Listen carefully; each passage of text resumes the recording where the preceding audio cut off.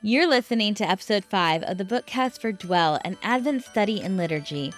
This bookcast has been designed to give you another way to engage with the content of the book. Hi, my name is Rachel Fehrenbach. I'm the author of Dwell and your host during these episodes. Today we're continuing in week 1 with day 3, and we're going to be dwelling on this truth, that God's enduring desire is to dwell with us, to co-rule with us, and to co-create with us. When humanity makes a mess of things, God's enduring promise is one of hopeful reconciliation and restoration. Now, it's story time, so sit back and listen as I read to you a fictionalized retelling of a biblical narrative. This story is told from the perspective of the image bearer, Eve. The question is posed to me, what is this that you've done? And in me, what is this that you've done? And through me, what is this that you've done? And around me, what is this that you've done?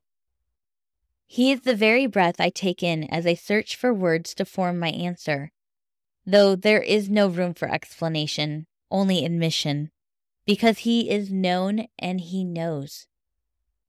And yet knowing this, just moments before, I stood at the base of the tree and convinced myself to push away what was known for a promise of what was not.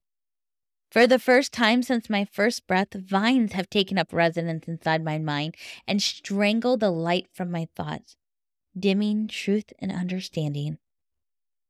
I roll the thick stem of a fig leaf pinched between my thumb and finger, as if the subtle vibration will knock the vines loose. I reverse the movement, and the leaf twirls in the opposite direction. A question found me at the base of the tree, a question dipped in an opportunity to know what was unknown, an existence without him in me and through me and around me, an existence where he is not known and I am not known, an existence without his presence ever dwelling with creation, an existence without his oversight, solo ruling humanity. Within the promise of insight, I forgot the promise of purpose, image bearer. Male and female, he created us to reflect him in the task of stewardship, co-rulers within the space of his cosmic tabernacle. I forgot and reached up. I forgot and took hold. I forgot. The serpent's deception caused me to forget. A whisper of admission pushes past the lump of shame and guilt in my throat. And I hate. He knows, and I am known. And in that space of the known, I am aware of the edges of what once was unknown, an existence without him, swallowing the corners of the garden as it inches forward, extinguishing the light that emanates deep from within creation, and through creation, and around creation, leaving a dullness where once there was vibrance. This new known, a slow snuffing out of divine presence, triggers something new within my chest. Fear of death. And this fear is greater than my fear of his judgment. My eyes snap from the ground to his face and focus with panic. He meets my gaze with the unexpected. Forgiveness. We will not die. But just as I'm certain we will not die, I'm certain we will not live either. At least, not live in the way we have known living to be. I glance sideways at Adam. He hasn't noticed how the edge touches the color of creation and dims the radiance. He is focused on the pronounced judgment over the serpent.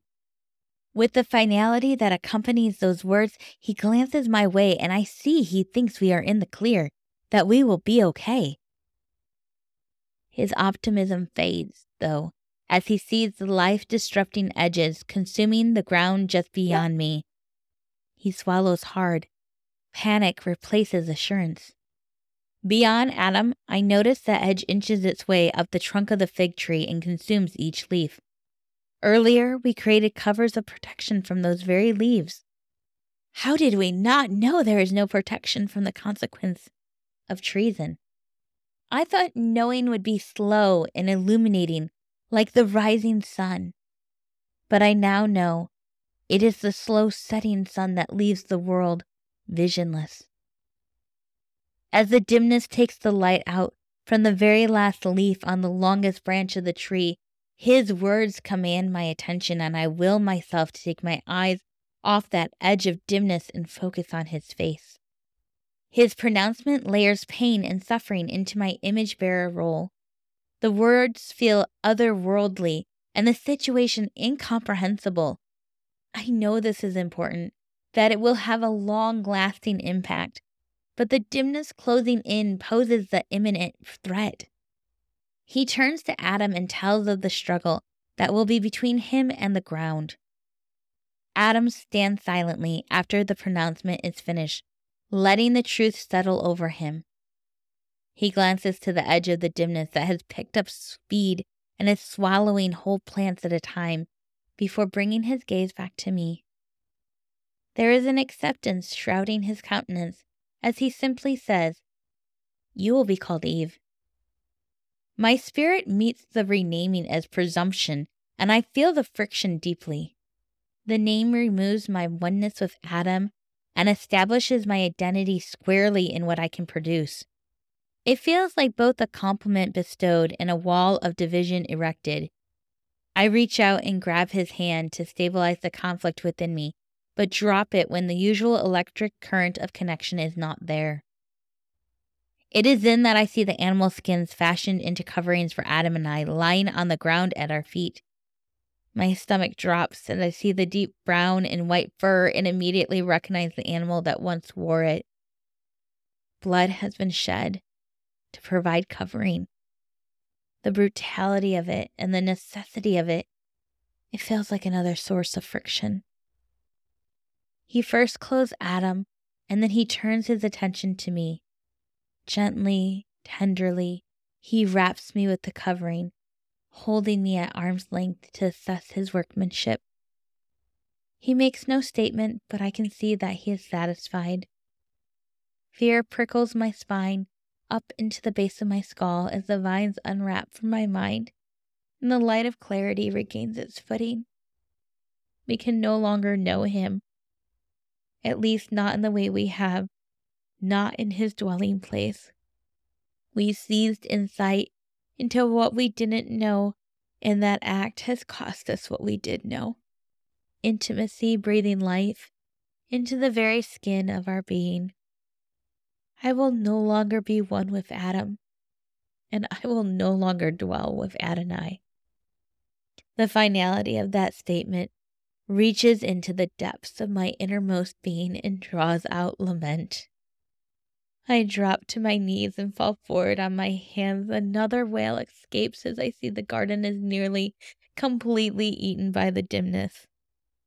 Adam's arms wrap around my shoulders, trying to both comfort me and raise me from the ground, but I fight him with a newfound strength, fueled by anger, anxiety, and distress.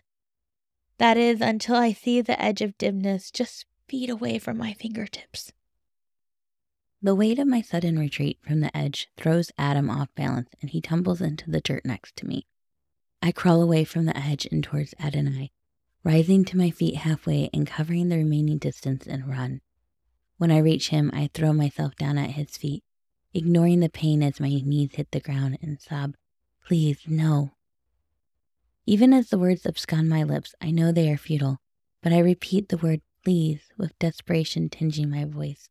"Please don't turn me away from you."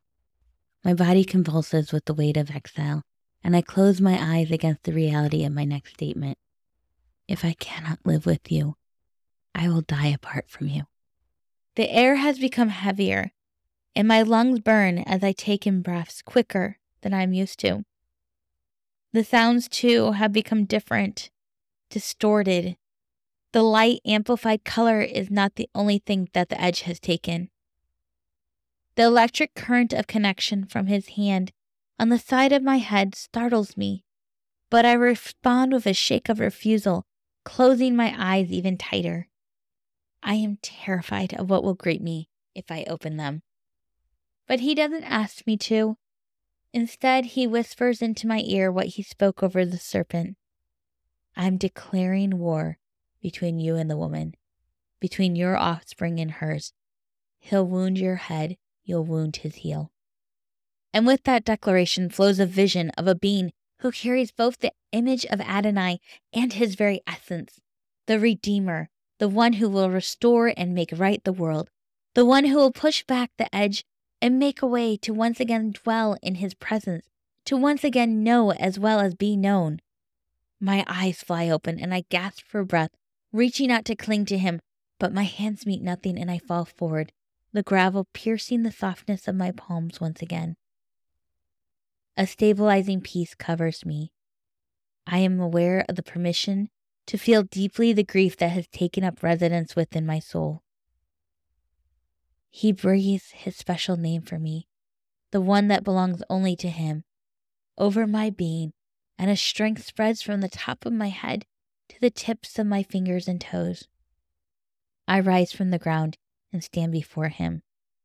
I stand before him known, but even more than that, I stand before him loved, his wanted creation. He takes my hand and places it in atoms as the last crevices of the garden are consumed by the edge of dimness. We keep our eyes on him until all has been consumed and we no longer can see him. It is done. We have been sent out. I drop Adam's hand and take a step forward. I cannot see it, but I know the garden is still there. A low growl meets my ears first, and then the sight of the cherubim with their swords of fire meet my eyes. I step back out of respect for the spiritual beings, but then I stand still, searching for him. He is still there, still able to be known, but it feels different. Like how I know Adam's arm is still under the animal skin, and how I can feel the form of it, but I cannot touch his skin, cannot feel the heat emanating from it. I can still know Adonai on this side of the separation, but it will not be the same. At least, not until I turn to Adam. He will come, the Redeemer. Adam nods, yes, and all will be made right. He nods again, yes, and Adonai will dwell with us once more.